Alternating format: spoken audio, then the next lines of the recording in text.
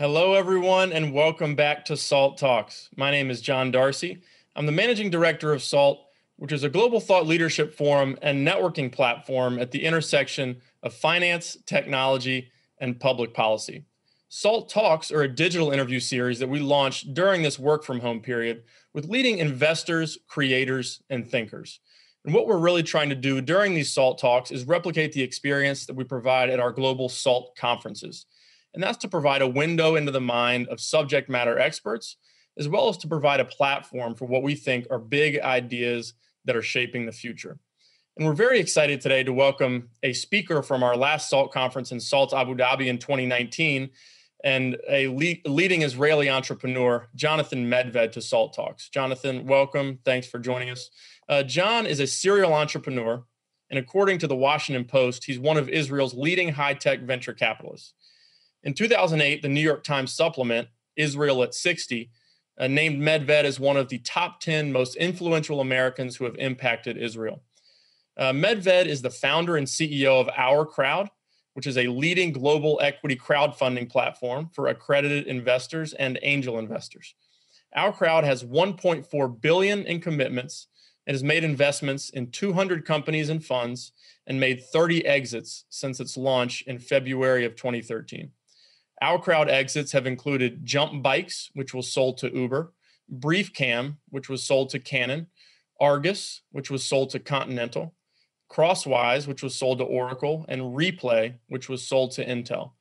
Bloomberg Businessweek said on May 7th of 2015 that Our Crowd is hands down the most successful equity crowdfunding platform in the world right now. TheStreet.com described Our Crowd as crowdfunding for real investors. Prior to starting Our Crowd, Jonathan was the co-founder and CEO of Vringo and the co-founder and general partner of Israel Seed Partners with $262 million under management. And I know it's a great source of pride for us. I refer to the fact that Jonathan spoke at our SALT Abu Dhabi conference in December of 2019. That was well before the Abrahamic Accords were announced, the peace deal, if you will, between Israel and Bahrain and the UAE. And we were very proud to have brought Jonathan into the UAE to speak at our conference and start building those bilateral commercial relations, which have resulted in now diplomatic relations. And we're very excited to help Jonathan and Our Crowd build on that success. And given his open-mindedness and his commercial instincts, he has already been one of the first Israelis to build business ties into the UAE. So again, we're very proud of help facilitating that. And we're also very proud to have Jonathan on to talk more about that. A reminder, if you have any questions for John during today's SALT Talk, you can enter them in the Q&A box at the bottom of your video screen on Zoom. And hosting today's talk is Anthony Scaramucci, who's the founder and managing partner of Skybridge Capital, which is a global alternative investment firm. Anthony is also the chairman of SALT. And with that, I'll turn it over to Anthony for the interview. John, thank you. And Jonathan, it's a great pleasure to have you on SALT Talk. The only bad thing about all of this, I was hoping to see you in Abu Dhabi in December, but unfortunately, we've got that on hold. Obviously, we want everybody to be safe and healthy, and we promise everybody we will be back in the region once we're all very confident that those two things can be achieved. But before we get into the Abraham Accords and your amazing business, I want to go into your background. I ask every one of our guests sort of the same question. Tell us something about yourself that led you to the journey of starting Our Crowd and where you are today. Thank you, Anthony. And it's great to be back with you, and hopefully we'll be in person with you, either at SALT in the U.S. or back in Abu Dhabi. Maybe someday Israel. You never know. Well, I tried to get to Israel twice a year until this whole thing happened, and so we'll definitely take you up on that as well. Cool. I grew up in California in a pretty typical American Jewish family. I went to public school, grew up as a product of the 60s and 70s, went up to Berkeley, and things sort of changed a bit when I finished my freshman year at Cal, and I wanted to go abroad. I asked my parents, like any normal Jewish kid, where will you pay for me to go get some seasoning? And they said, Israel. So off I went. I fell in love with the place, ended up learning Hebrew, visiting several times, and have been living in Israel for over 40 years. Now, I was really lucky to get involved in technology from a very early date through another Jewish tradition called nepotism. My late father, Dr. David Medved, was a pioneer in fiber optic communications, and I joined the family business. Turns out that I had a liking for tech and helped him raise money, and we ultimately sold that company to the Amoco Corporation, and that was my first exit. Then 3 or 4 companies later, all of them either successfully sold or taken public in New York, either on NASDAQ or on the New York Stock Exchange, built a venture capital fund, and in 2013 started OurCrowd. And the idea behind OurCrowd was to open up access to the venture capital asset class to the broad range of investors who sort of watch venture capital from afar and say, wow, that's great, but may or may not have had the $5 or $10 million available for a limited partner's check, or didn't understand the sort of esoteric nature of a VC term sheet. And we started it, and now 7 years later, we're about $1.5 billion in assets, as you spoke about, 60,000 investors worldwide, and an increasing number of institutions who are investing in our large and successful portfolio. So that's my story. Well, listen, I love the story. I want to jump right over. We're going to talk about venture capital in a second, but I want to jump right over to the Abraham Accords. So for people that don't know what that actually means, and some of us are super focused on the news like you and me, and some of us are focused on finance. What are the Abraham Accords, and what does it mean to the state of Israel? What does it mean to the Emiratis, the Bahrainis? What does it mean for the region? And what does it mean for your business, OurCrowd? So first of all, it's mistakenly called a peace deal. And it's not a peace deal because we never were at war with the Emiratis or the Bahrainis. We never had, a normal relationship. So it's really a normalization set of deals that now establish full relationships. To give you an idea, I was just in Dubai last week, and it took me 20 hours to travel there each way. I had to fly from Tel Aviv to Zurich, hang out at the airport for 5 or 6 hours, then Zurich back to Dubai. It's a nightmare. And on the way back, I had to go via Frankfurt. As of January, there will be 112 direct flights between Israel and the Emirates. 112 weekly. Okay, it's a 3-hour flight. What it changes is the sounds like some pent up demand, though, huh, Jonathan? It sounds like long lost brothers and sisters trying to get reconnected, right? Yeah, it was big time. I was talking today to Emirati, and I said, do you think we can use these 112 flights? And he said, are you kidding? We're going to need more, because everybody he knows wants to come to Israel, and everybody I know wants to go that way. So it's not just about business. It's about basically taking away the sand equivalent of the Berlin Wall, right? There was this artificial divider in the heart of the world, right? In other words, if you look at the map, you'll see that Israel and the Gulf are connected by a land bridge, which really is the middle of the world. And there was a division there, which was artificial, was because of politics or mistrust. It's now open. And this is going to cause huge business. I was on CNBC last week. I described it as a $10 billion near-term opportunity. That was before the 3 governments, US, UAE, and Israel, just announced a $3 billion fund. So somebody smart who I know said, Medved, you missed it. You missed a zero. It's more like $100 billion opportunity. What's interesting is the rest of the world is playing a role. And I was on a call last week with a group of Japanese businessmen. All they wanted to talk about were these accords and what do they mean for world trade. So it really is one of these things which is much needed good news in today's difficult environment, and really going to change things in a big way. Yeah, the decision to come to the SALT conference. So, I mean, you sort of made history coming to the SALT conference in Abu Dhabi.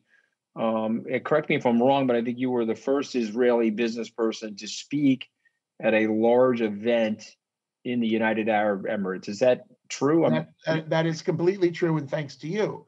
And I Well, yeah, no, I'm remember, not. I appreciate that. I'm not looking for the credit for it, but I but appreciate it's you true. accepting my. I appreciate you accepting our invitation. But what went into that for you?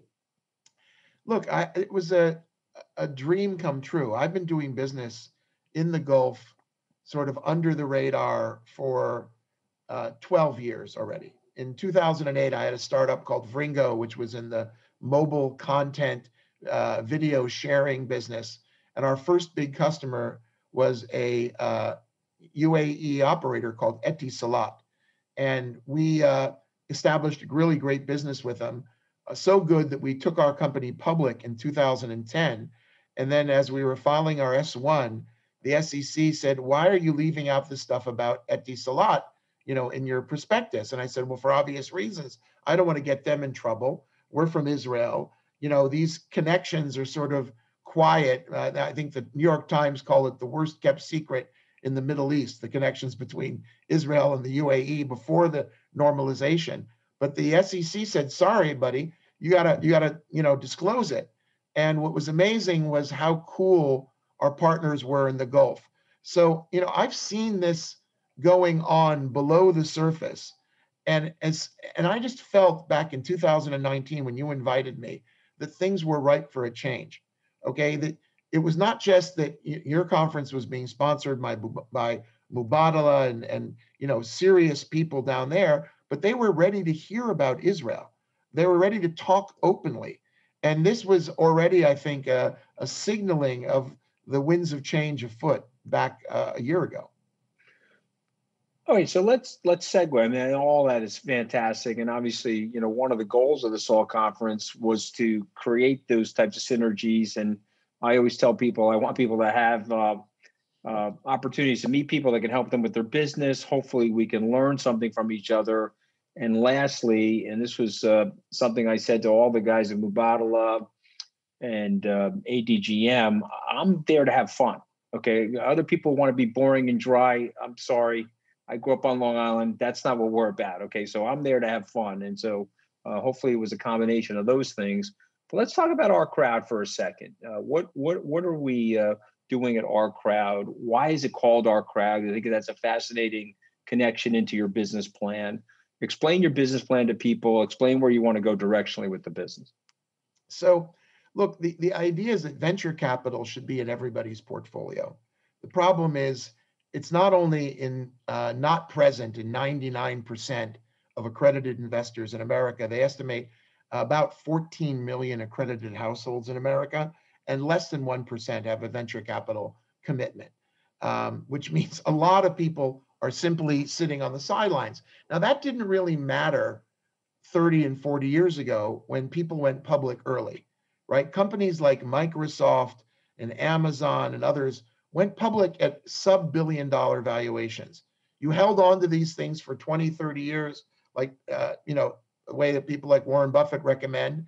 You made 500, 1,000 times your money. That's great. Today, these private companies stay private much longer. When they finally go public, most of the money has been made by smart investors in the private markets. And those are venture capitalists and private equity people who are doing, growth. And the reality is that it's a shame. And it's really hard to watch this sort of inequality, this lack of democratization. Jay Clayton at the SEC has been talking about this, quite insistently, that given the fact that we've reduced the number of public listings by half, right? In other words, companies simply are not now, we have the SPAC phenomenon and whatnot, but still companies aren't going public the way they used to. You got to give some kind of a chance for everybody else to get in. But it's not just, by the way, the individual high net worth investor or the family office, it's the institution. I mean, most institutions look at Yale University with envy. The Yale endowment now is targeting, I think it's 23% of their endowment in VC this year. That's extraordinary. So I don't know how many of our listeners now are institutions. Do a gut check, guys. ask yourselves how much of your, corpus is committed to VC. And I'll be shocked if a bunch of them can get to 2 or 3%. It's simply too hard. The venture funds are too small. It's too esoteric. You got to be sort of a known guy out in the valley. And so that's why we set up Our Crowd. And the first way we solved the problem was to provide access to the world's second Silicon Valley, which is Israel. So a big part of our growth story has been the growth in Israel over the last decade. When we started back in 2013, there was about $2 billion being invested annually in Israeli venture capital backed companies. This year will be over 10 billion. So there's been a fourfold growth, which is extraordinary for an ecosystem over this period of time. And we've got now 60,000 accredited investors and close to 500 institutions and family offices who are now on our platform and accessing our investments every week. We're doing about 100 deals a year where you can pick your own deal or you can pick a fund. And we have a family of 22 funds at the moment. So first of all, congratulations on all that. It's fantastic. We'll talk about your pandemic fund in a second, but I want to ask you something about Israel. About 10 years ago, Dan Senor is a friend of mine. He wrote a book called Startup Nation. When I visited Tel Aviv, I think in 2015, I had an opportunity to visit some of the incubation venture capital laboratories, some of the things that the Israelis were working on related to cybersecurity, cyber theft, protection of people's digital assets, et cetera. For people on this Zoom call that don't know a lot about Israel and a lot about what's going on in venture capital there, I was told, and I'm assuming it's still true, that there are more venture capital investments being made in Israel or from Israel than all of Western Europe. I'm assuming that's still true. And if it is, tell us about the progress that the Israelis are making in the world of venture capital. So, it's roughly true. It depends whether you're counting the UK or not, or, you stop in Germany and go farther east. But the reality is that there are about 7,000 Israeli venture-backed companies. There are hundreds of venture funds. All of the major venture investors from Silicon Valley put money into the Israeli ecosystem. And what makes it unique is that $10 billion I referred to, about 90% comes from overseas. So while there are significant capital pools in Israel, most of this is people literally in the past coming physically to make those investments. Today, doing it all on Zoom. We're up, by the way, this year in Israel from 8 billion to 10 billion in the time of the COVID pandemic, which is unreal. What makes Israel so interesting is a couple of things. Number one, the big source of this technology, other than sort of a mindset and a culture which asks a lot of questions, which breaks a lot of rules, which dreams a lot. I mean, I've got a good friend, Muli Eden from Intel, says the way to motivate an Israeli R&D team is tell them that what they're trying to do is that it's impossible. I mean, that's probably the most important part of this phenomena. But on top of it, you have about 400 multinational corporations who are located in Israel doing R&D and increasingly providing exits to our companies. You have free trade agreements with Europe, increasing ties with Asia, and this unbelievably core relationship with the US, and a very strong sort of cultural and technology affinity with Silicon Valley, where there are probably about 100,000 Israeli expats. So deeply, embedded in the American tech ecosystem that some of these M&A transactions where a big American tech company buying an Israeli company, they're negotiating in Hebrew because the guy working for, Google, Facebook, whatever in the Valley is speaking Hebrew to his cousin or his old brother-in-law or whatever it is, back in Tel Aviv. The ecosystem in Israel is very broadly distributed according to sectors. And you'll see everything from cybersecurity to food tech, ag tech, the cloud, e-commerce, mobility now, drones, you name it. And what's really interesting is we're starting to scale companies up. Used to be that we would sell them I think on the cheap and for a couple of $100 million and call it a day. Today, if you're not selling your company as $1 billion plus exit, you're not making the press. And it turns out that Israel now has between 40 and 50 unicorns. That is, private companies that are now worth $1 billion. The big exits were Mobileye in the mobility area to Intel for 15 billion, and a bunch of great stuff going on, including in our platform. We have several that, we just had a company called Lemonade, an insurtech company went public with probably the best debut of an IPO this year in New York. And that's an Israeli company that went, 3 years to 3 billion in value, very, very quickly. I have a friend of mine who you may know, Michael Oren, who obviously is a senior I went to advisor. college with his ex-wife.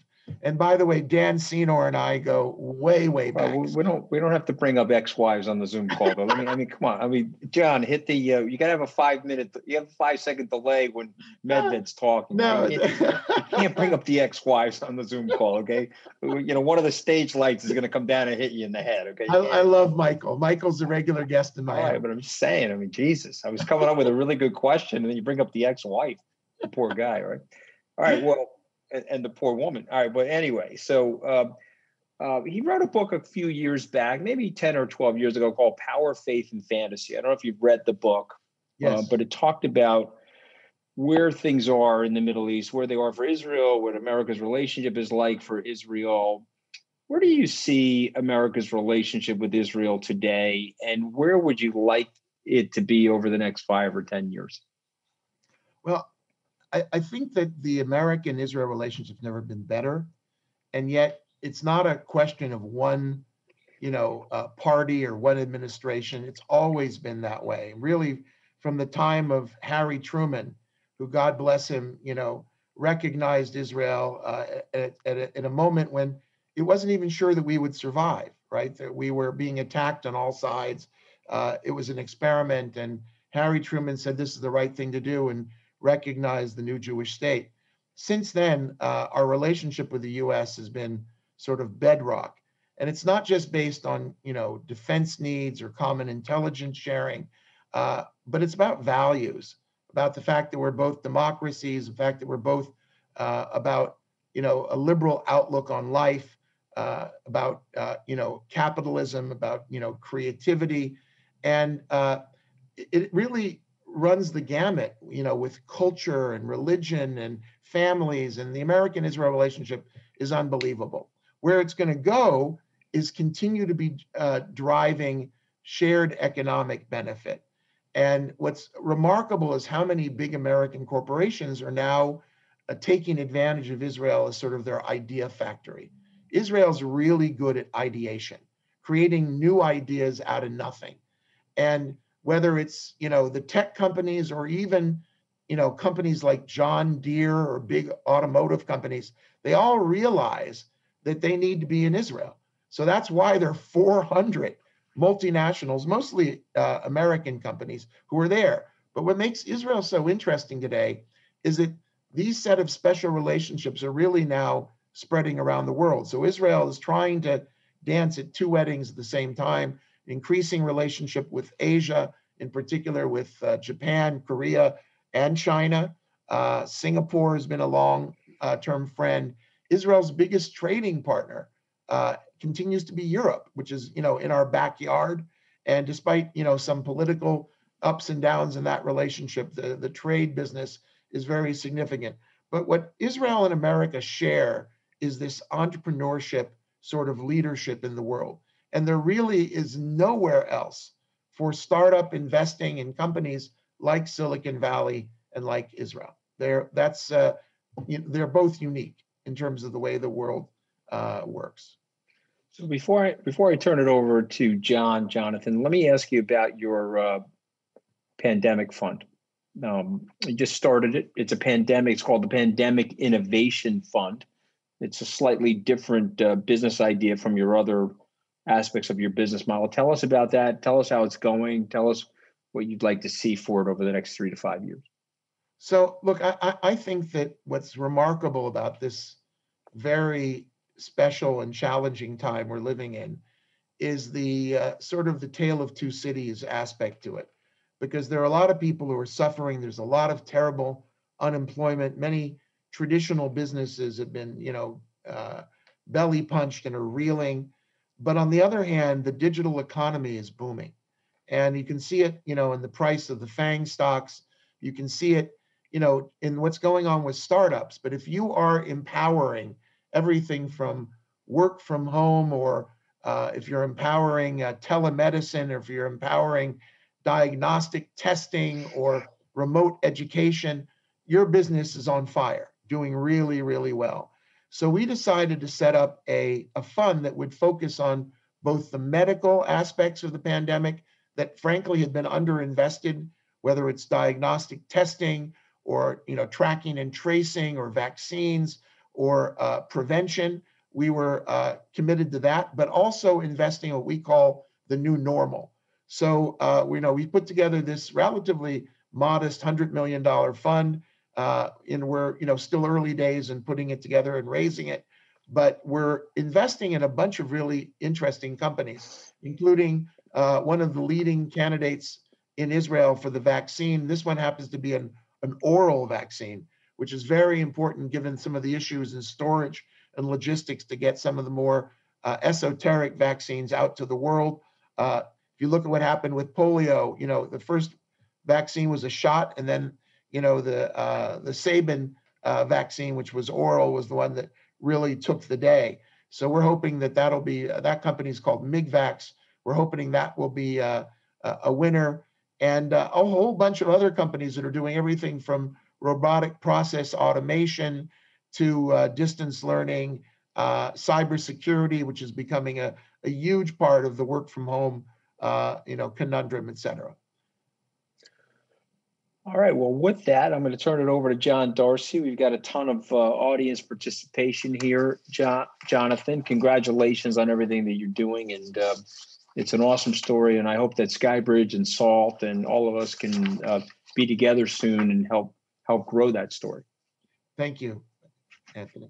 Yeah, Jonathan, we have a lot of audience questions, so looking forward to getting into these. The first one, going back to the OurCrowd platform, you talked about how your goal is really to democratize access to the type of venture capital opportunities that typically are only available to large investors with high minimums. What is the minimum for an investor on OurCrowd, and what's the process like for them to be onboarded, to verify their accreditation and for them to ultimately invest in deals on your platform? That's great. So first of all, it's an accredited investor platform, so you got to meet those criteria. In the US, where I imagine most of your listeners are, this is a $1 million net worth test outside of your primary dwelling, or a $200,000 annual income test. And again, there are about 14 million households that meet that. We have a pretty frictionless onboarding process where we use a third-party vendor who qualifies that. We use something called 506C, which is a new part of the Reg D regulations that allow us to actually do public solicitation. So in order to do that, we do have to get more than just a self-attestation to your accredited status. We do that pretty quickly, but it's pretty much about a one-day process, and you're up and running, and you're on the platform. And again, we have about 60,000 registered investors at the moment. I'd like it to be 600 or 6 million someday, or 60 million. We'll get there. But once you're on, then every week you're going to see several opportunities, and you're going to get this information by email and be invited to go to our website, either through your mobile phone or through your desktop. We actually post a lot of information about the company and the investment opportunity, including the company's deck, as well as an analysis written by our team, because we put our own money in, as any GP does. I mean, we're not a crowdfunding platform in the traditional sense where, companies are paying us to slot them, and then we're getting, a commission from the companies. We're principal investors, right? We're venture capitalists. So we're putting GP money in. Each of the investments is approved by our investment committee. It's been fully diligenced. And then once we do that, we share that information with the crowd. We actually lead the majority of our investments. We sit on company boards, and then we open these investments up to the crowd. The minimum investment in a single company deal is $10,000 per deal, and the minimum investment in a venture fund is $50,000. So it's quite accessible and quite democratic. I mean, let's face it, most of the venture funds you want to be in, their minimums are like $5 million. So to bring it down to 50,000, we think is, going to change the way that access is done. And I noticed there was another question that someone had asked about benchmarking. We're very, very obsessed with performance, and we are benchmarking ourselves against, Cambridge and all the other metrics that are watching people's performance. We have good performance for some of our portfolio funds. We have a fund called OC50, which actually takes your $50,000 investment and then divides it into 50 individual bite sizes of approximately $1,000. And so you get a very hyper diversified portfolio of venture companies, very, very interesting in its construction. All of these companies that we're doing diligence on the platform in any event. And that's, we're now getting ready to launch series 4 of that fund. It's an evergreen fund that we continually make available on our platform. And performance has been running, depending upon which iteration, in the healthy double-digit IRR net after fees. So we're quite happy with that. In terms of companies that are on your platform, in terms of the deal pipeline, is there a geographic focus? Are you focused on Israeli or Jewish entrepreneurs, or is it a global fund? What is the makeup geographically of the types of companies you have on the platform? Well, there's absolutely no religious or ethnic focus at all. There is a slight geographic preference simply because we live in Israel and we're headquartered there. We now have 13 offices around the world, ranging from Sydney, Australia, to Hong Kong, to Singapore, to London, to Madrid, down in Sao Paulo, Brazil, and our newest, of course, is in Abu Dhabi. So yeah, thanks to you guys. And the reality is that we today about 54% of our deal flow is in Israel and about 46% outside of Israel. So we're approaching parity between Israeli deals and external deals, which I think is a good thing. So on the one hand, if you're seeking a great source of Israeli deals, please come to our crowd. But we're offering deals elsewhere. So as you mentioned in your very kind introductory comments, we were investors in Jump Bikes. People have seen those red bikes bought by Uber. We were investors in Beyond Meat, which was one of the best IPOs really of the last decade before it went public. And we were investors up in a Canadian company called Wave. It was bought by H&R Block for $440 million.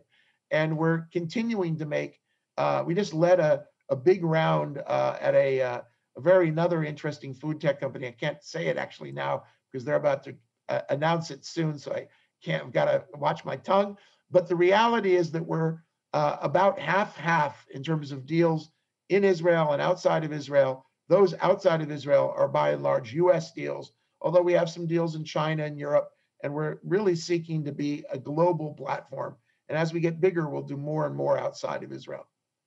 So you talked about how you've been quietly doing business a little bit in the Gulf, even prior to the normalization of relation in Israel. But you were one of the first, I think you were the first Israeli businessman to sign an MOU with an Emirati firm after the Abraham Accords. What has surprised you about the opportunities and the entrepreneurial spirit that exists in the Gulf? And what type of opportunities do you see for commercial collaboration between Israel and the UAE going forward? And Bahrain, for that matter. The opportunities are great. First of all, there was a question there about Bahrain as well as the UAE, because the UAE has got a GDP of about more than 10x that of Bahrain. They get lost sometimes, but I think there's great opportunity in Bahrain. There are a whole series. I think there's now 12 weekly flights going to go into Bahrain from Israel. So we don't want to leave them out of the equation, and we're very committed to that.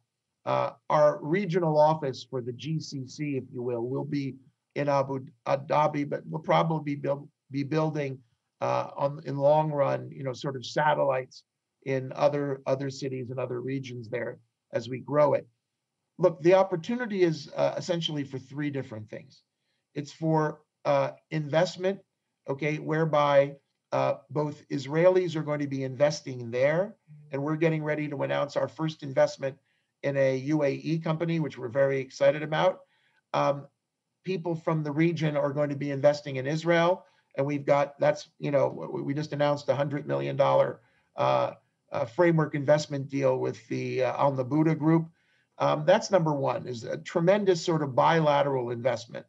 Number two is going to be creating joint ventures, whereby it's not just about taking Israeli products and moving them into the Gulf, or Gulf products and moving them to Israel, but it's going to be about creating new things together. I was sitting on a porch outdoors last week with a group of 20 and 30 something sort of next gen Emirati business people who were the sons of, and one of them pointed to this huge building in the distance and said, "That's my dad's building." And he says, "I want to build something bigger." And I said, "Well, where's the building going to be?" He goes, "I don't want to build a building. I want to build a startup." And these guys were all interested in AI and food tech and mobility and logistics.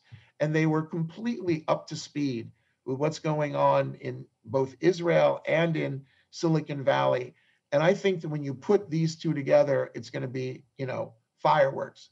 The third area, which we're looking at, is actually doing research and development over there, because there are generous government benefits, and it's easier in some cases to actually recruit people from abroad to come live in the Emirates as expats. Because today, let's face it, in Israel, we're growing our ecosystem, but we're short at the moment about 20,000 engineers for our companies. And that gap is growing. So we really need to do R&D everywhere. We've got teams working in, the Ukraine and in Hong Kong. People are working for Israeli companies. They're becoming sort of like baby multinationals. And I am certain that there's going to be a lot of really interesting R&D done in that area too. So the opportunities are huge.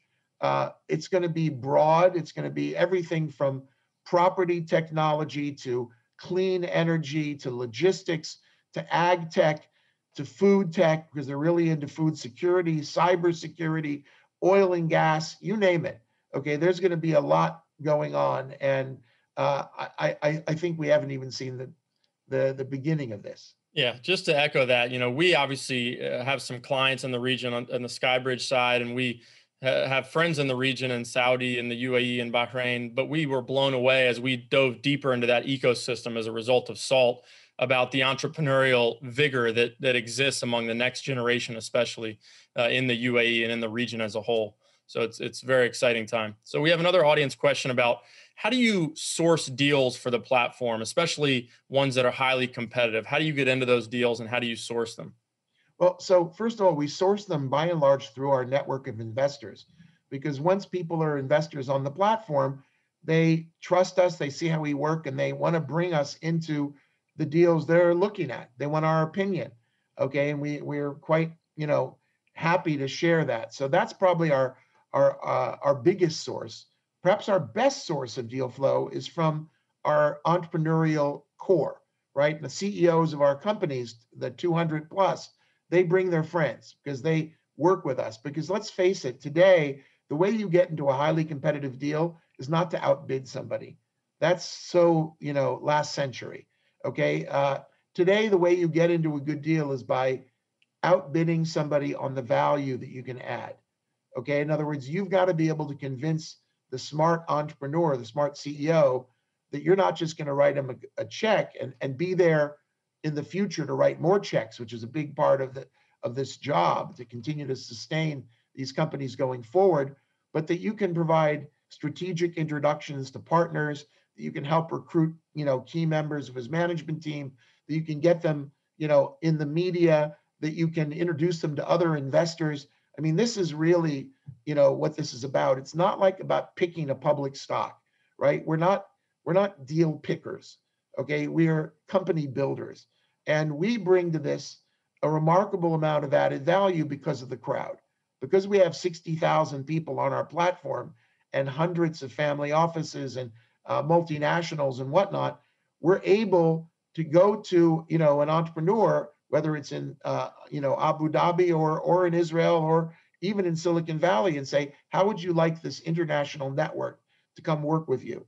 And that becomes usually a very compelling part of the value proposition. We urge them to call our other CEOs and ask, what's it like working with these guys? Do they really deliver? And smart entrepreneurs do their diligence on the investor the way that investors do their diligence on the company. And that's how you get into the good deals. So before we let you go, I want to finish on another follow-up question about your Pandemic Innovation Fund and about the pandemic in general. So as some of you may have seen, we put out a press release yesterday. We're going to be doing a series of SALT Talks partnering with Our Crowd, which we're very excited about, talking about all the innovation that's taking place as a result of the pandemic, whether it be new trends that are emerging or the acceleration of existing trends.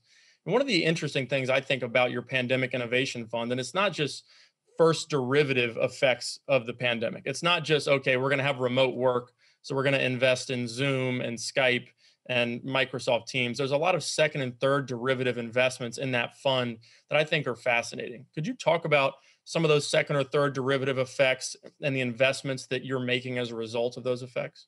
Sure. So look, I think that, when you start looking at, for example, food tech, which you might not think that food tech has much to do, with the whole pandemic story. But as you note, by the way, during the pandemic, there were terrible breakouts that happened in, there's dog. That's part of the Pandemic Innovation Series. Yeah, you got right. something to mute dogs barking in the background. A bark suppression algorithm, which we can sell to. I need the bark suppression algorithm, and don't worry about it. People appreciate the dog barking in the background. Now it's actually the most effective security system known to man or dog. Absolutely. But in any event, there were a lot of meat packing companies that really got, terribly whacked. And there were all kinds of issues about food security as a result of the pandemic. People went attacking these food shelves.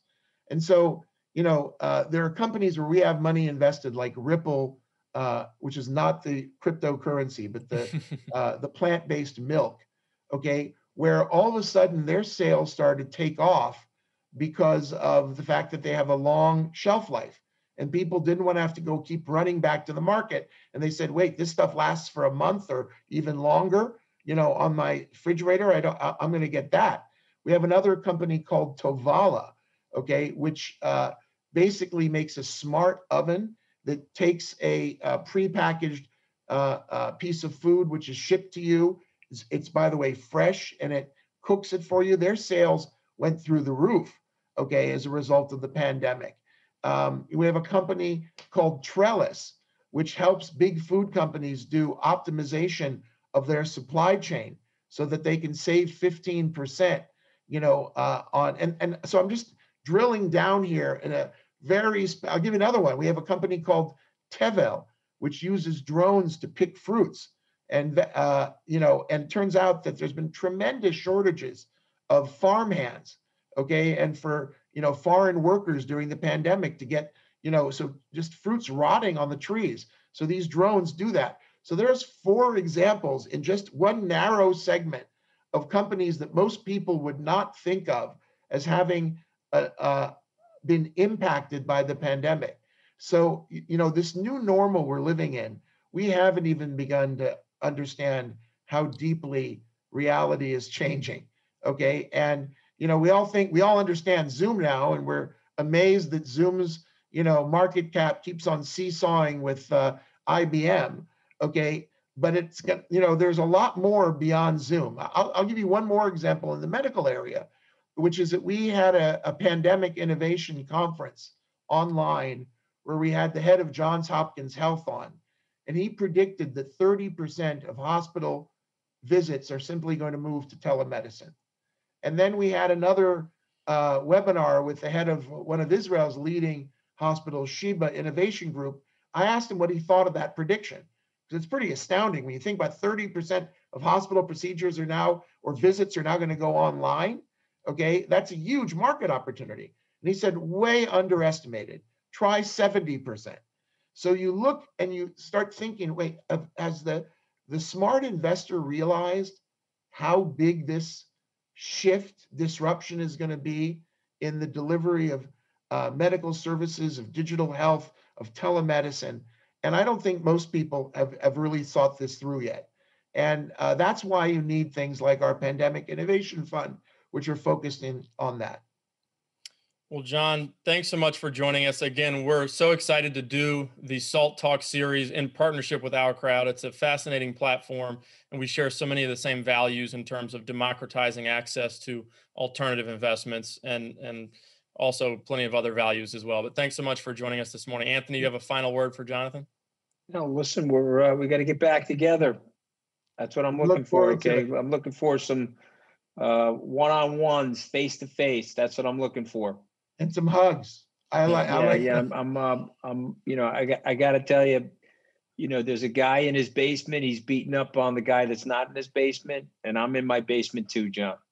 So we're sitting here right now. But I mean, maybe the basement is, after all, maybe the basement is the best strategy after all. I don't know. We'll have to see. Long basement. All right, well, you be well. A lot of great companies set up in basements and garages. That's for sure. Amen. All right, well, you be well, Jonathan. Okay, Thanks well. again for joining us. See you soon. Bye-bye.